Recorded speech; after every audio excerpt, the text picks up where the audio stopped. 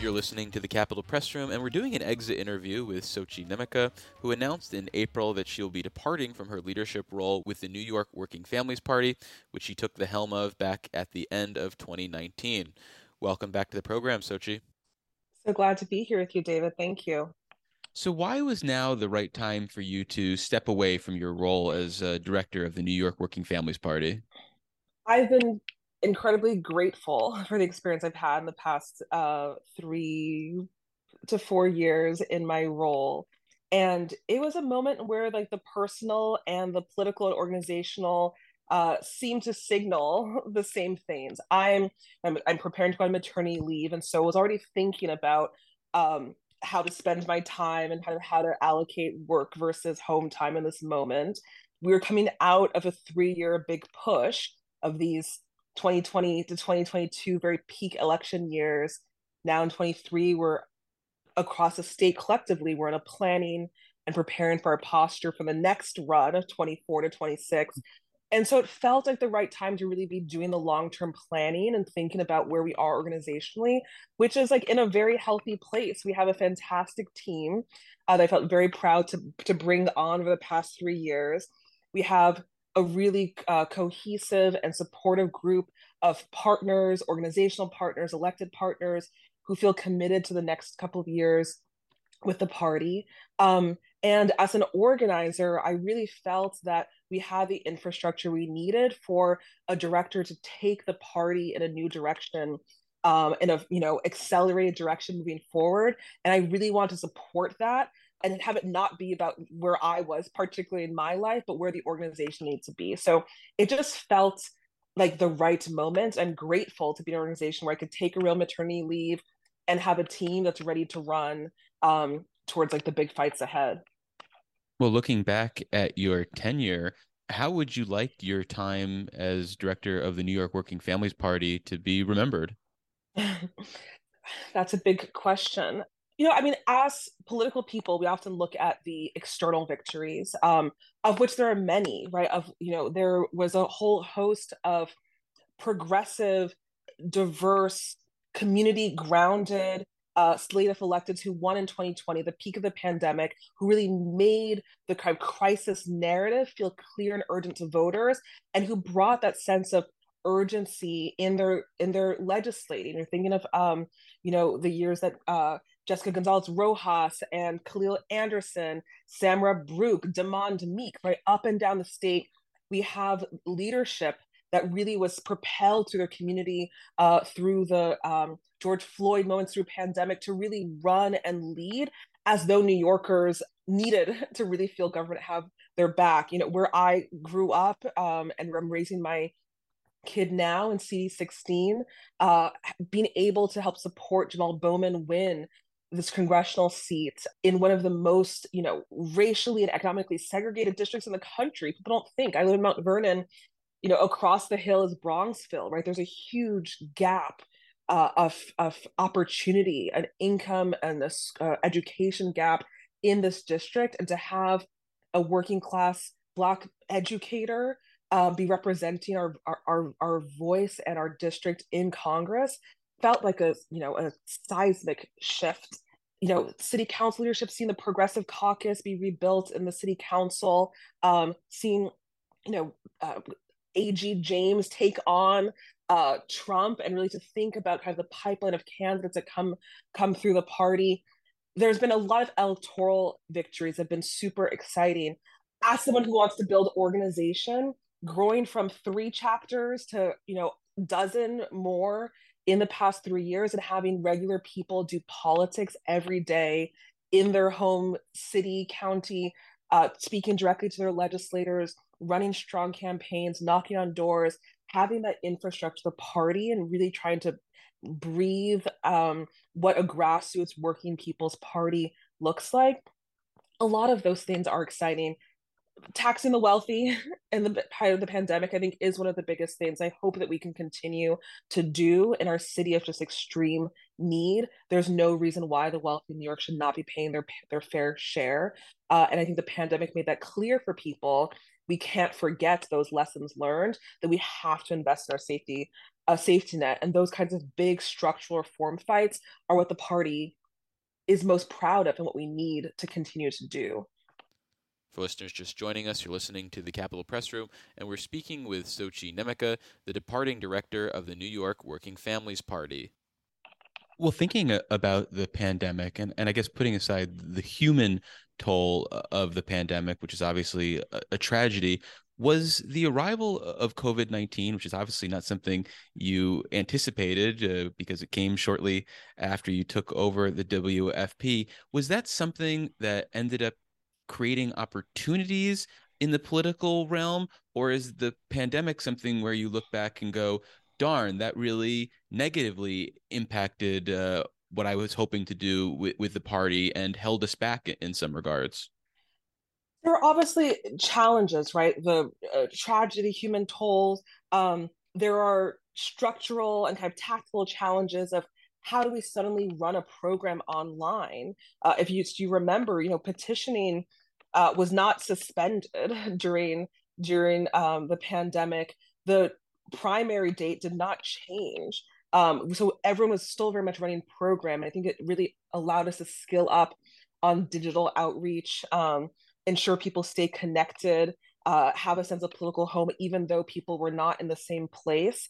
So we definitely learned a lot and built a lot of new systems and tools for ourselves as a party and for our candidates to be able to just connect with voters in this moment. But I think in terms of, I think about kind of the narrative or the moment of COVID, obviously COVID caught all of us by surprise. We were not expecting it, but in some ways we were prepared to make sense of it. Uh, you know, the party, the WFP, and our candidates have been talking about and have been living through crises, right? Crises of income inequality, a broken healthcare system, police brutality, systemic racism.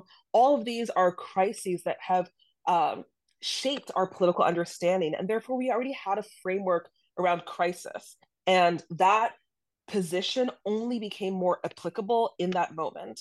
And so while we were like thrown off and gutted like everyone else about the way that COVID devastated our communities and we had to figure out operational challenges, our candidates, I think they won and they moved people because they were able to speak about crisis and the real scale of solutions it demanded, both accurately and honestly.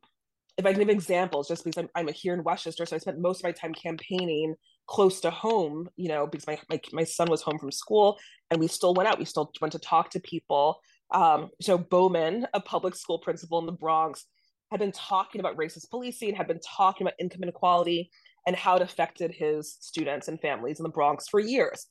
Mondir Jones, who grew up in Section 8 housing and on food stamps, knew firsthand what it felt like to grow up in a family that couldn't afford rent or put food on the table. So no one needed to translate, for example, for those two candidates when they're speaking to voters because they understood what crisis was. They've been living through them and fighting to avert them since long before COVID, since long before the George Floyd uprisings. And that resonated with voters. So I think that we were prepared ideologically, maybe politically for crisis, and the solutions, right, led by progressives and then really embodied in the Biden moment and by Senate Dems, about what it looks like to respond at scale. That felt like a real political opportunity. Based on your last 3+ years as director of the WFP, is there any information or advice you wish you had upon taking over the party in 2019? If I had it, I may not have taken the job. So there's reason in many ways to be excited and kind of um, wide-eyed in many ways.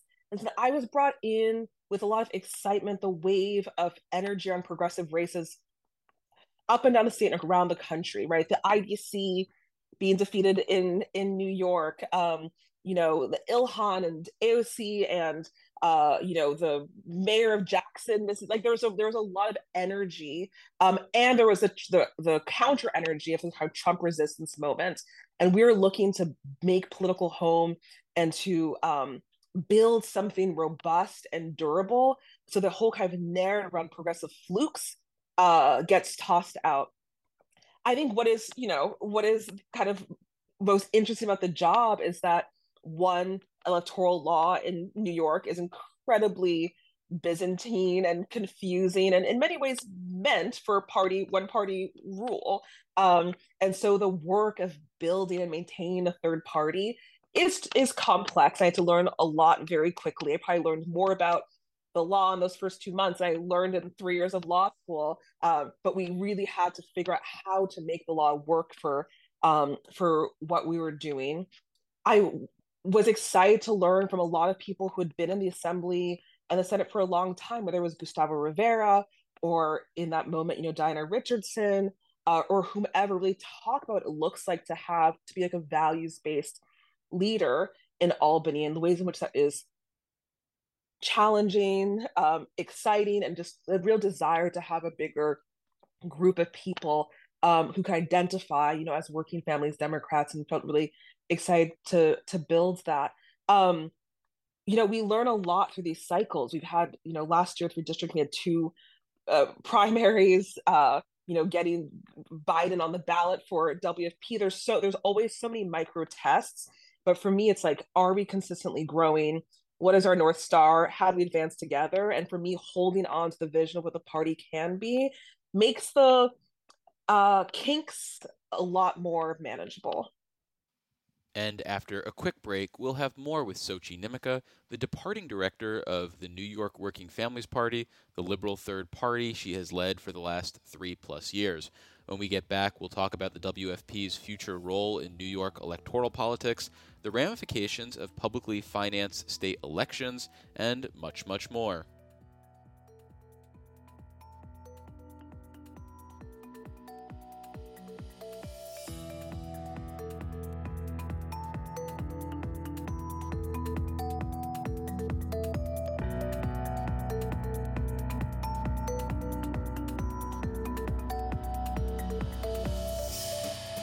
Support for the Capitol Press Room provided by the New York State AFL-CIO, a federation of 3,000 unions fighting for working people by keeping New York State union strong. Visit unionstrongny.org for more information. For listeners just joining us, we're continuing our conversation with Sochie Nnaemeka, the departing director of the New York Working Families Party, the liberal third party she has led for the last 3+ years. When you and I talked last year about the gubernatorial primary, you said, quote, "We see our role as shaping a democratic field." Is that the role of the WFP more broadly when it comes to elections in New York now and moving forward, or can it go beyond Democratic primaries in state races, especially state legislative races? So I think that we have a broad mandate and a lot of space to grow, right? When it comes to electoral contests, given just the makeup of the New York State's, political body, the fact that Democrats have the highest, registration rates in the state, et cetera. If our goal is to achieve governing power for working people, a primary place to fight is in Democratic primaries, right? To ensure that the most progressive Democrat gets out and then has a chance actually to govern and to build an agenda around the things that we care about. Healthcare for all, a real climate action plan, housing dignity, etc.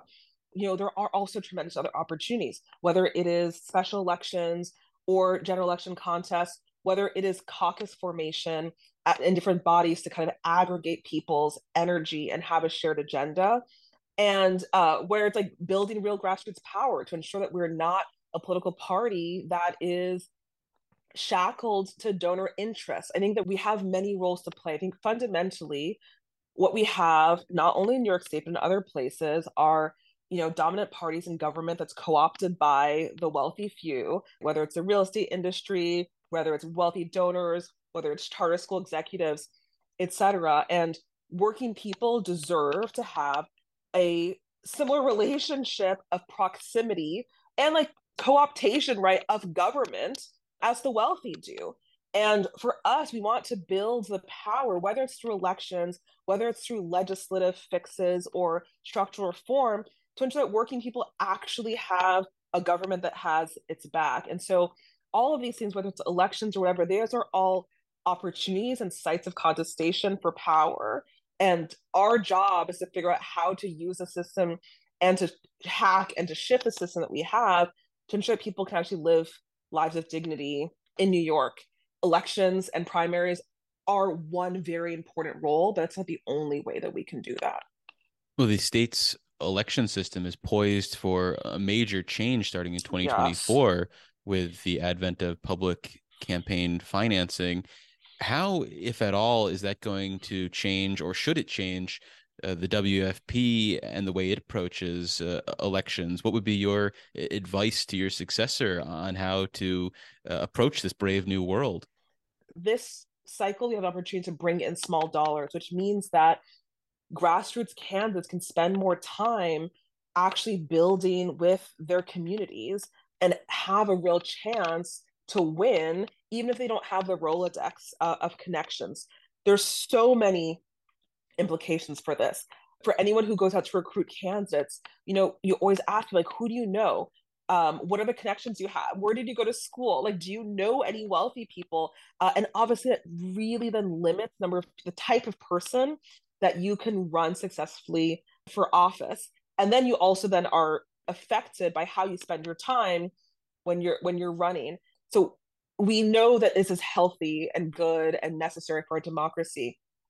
We have to, as we say, win the win, right? We won the actual fact of it. Now we have to show that is a winning um, uh, introduction to our political system and really ensure that as many people as possible, incumbents and new candidates, are running in the system.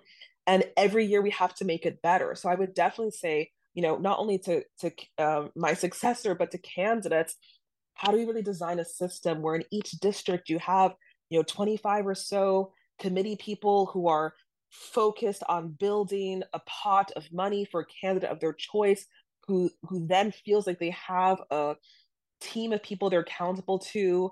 They're not private donors, they're not kind of shadowy backroom figures, and make it really enticing to run clean grassroots campaigns. And over time, we have to get the big money out of politics. This makes us able to compete with the big money, but doesn't remove the corrosive effect that big money has. And so we have to make this real next year and really run full steam to make sure it only gets bigger each year. Do you have any regrets from your time as head of the WFP? Are there any decisions you'd like a do-over on, for example? I don't really think of things as regrets. There obviously were a lot of external conditions that were outside of our control that made us have really tough decisions, right? Last year, in the split primaries and redistricting, a lot of tough conversations and decisions had came out of that moment. The mayor's race in 2021 was a really challenging, Mm. right, because of candidates that were that were caught up in things outside of our control. If anything, I would say that, and the reason why I feel ready and excited for someone to come in for this year is having the ability to plan in advance. Right, dropped into 2020, you have 3 cycles tight. Right now, this year we get to think ahead about what the next 3 years can be, and not see each cycle as separate, but really opportunities to build a cohesive multi-year approach. We get to build more slowly and intentionally with partners in labor up and down the state. We get to really think about the imperatives that come with each district. And so for me, I just think that the opportunity to be organized and to keep the coalition together is one that I think everyone deserves. And had I started a little bit earlier in 2019, perhaps we'd have had that opportunity for the years following. But I think being able to, yeah, have the time before a long, heavy, very visible cycle is very important for a leader to get. And I'm excited for my team to have this time to do that. Lastly, on the policy front, ever since 2019, it seems like New York progressives have been largely on defense when it comes to criminal justice issues, as opposed to really getting some major wins in 2019 and before. Mm. How, if at all, can that dynamic change? And what do you think would be the WFP's role in reversing this conversation in Albany?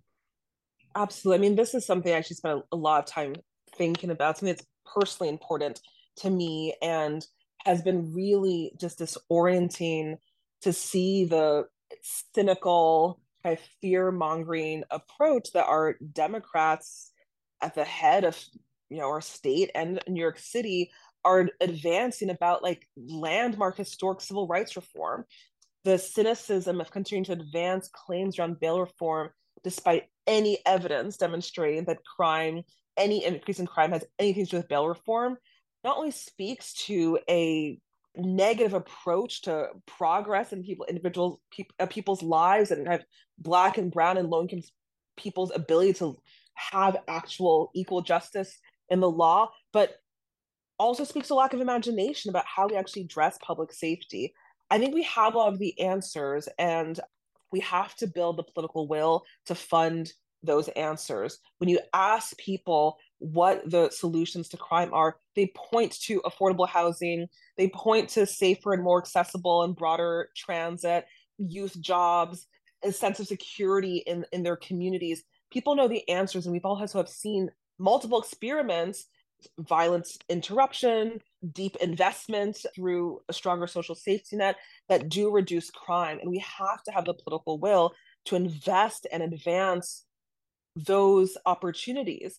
The moment of really pushing and forcing our Democratic leaders to put forth a vision of public safety that is not built on incarceration, discrimination, segregation, and racism, but it actually is about reducing harm and violence in our communities and ensuring that people have what they need to thrive.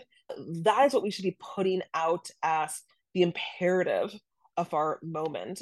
It is shameful that every year, the past 3 years, we've gone back to tweaking this law despite having no proof and really catering to the most reactionary elements and to the post and to the right wing, etc. Like it is shameful and it is a huge missed opportunity. And we will slide back into this decades long fight with mass incarceration, what it does to erode any sense of community or possibility, any sense of possibility in our communities. That's what we're about to inherit if we do not interrupt this. So I do think it really is about politics. It's like not about social science. It's not about coming up with some new program or technology. The facts are there. The money needs to be moved, and Democrats need to own a narrative around order and safety that is not purely responsive, reactive, and pandering to the right wing, to moderates, to suburbanites, etc. We can lead in a different way. So it sounds like you feel like the path forward to accomplish your vision for New York on the criminal justice front is to basically demonstrate some political courage. Political courage and investment, right? I think it requires both political courage to move the funds, investment, what we know actually makes us safe, and a rejection and a realization that we came out of a scourge of mass incarceration and we said never again, right? In the moment when Black lives and kind of policing violence and all of that was at the forefront of everyone's mind across lines of difference, color, white liberals, etc., people are willing to say that. As that moment dissipates, we're sliding back into kind of the moral vacuum of a pro-carceral system. We have to interrupt that because we know it does not make us safe. It does not advance us in any way. And that's honestly, I believe that's very lazy thinking. We have to lead in a new way. We have to invest in a serious way in programs that we know actually keeps people feeling secure and safe. Well, finally, a personal question. My experience in engaging with you is that you are a very serious and intense person, and you obviously care a lot about the issues that you work on. So, in moving away from the WFP, are you going to be able to disconnect and like take a breather, or are you just going to be constantly fretting and worrying and feeling disconnected and like you're not playing a role when you leave this job? I'm a serious, intense person. I love the work that I've been called to do. And I've done it in many different ways. I started off as a labor organizer. I've done it through community work. I'm really proud to be able to lead the party. I think the work sits with you no matter what your role is. I'm a Black woman and a mother in New York State, always looking around and thinking, how can we do better? And so whether I'm a salaried employee somewhere or I have a title or not, that's profoundly what moves me forward. And also, I know that there are different seasons, and I had a very intense generative season leading the party. And right now, I want to take care of my soon to be two kids and be close to my family. And I have another season coming up. And so I think that I have part of my faith and love of doing this work long term is that we wear different hats, we play different roles, and the work continues. And right now, I'm looking forward to doing some nesting and snuggling time, but I don't think that will totally keep me out of the picture. Well, we've been speaking with Sochie Nnaemeka. She is the departing director of the New York Working Families Party, which she has led since late 2019. Sochie, thank you so much for making the time, and good luck with your next adventure. Oh, thank you. Thank you so much, David. And thanks for everyone who continues to support the party.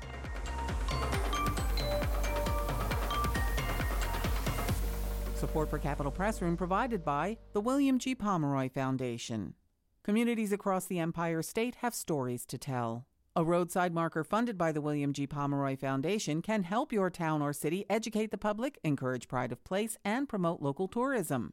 More about the Pomeroy Foundation's New York State Historic Marker Grant Program for 501c3 organizations, nonprofit academic institutions, and local, state, and federal government entities at wgpfoundation.org.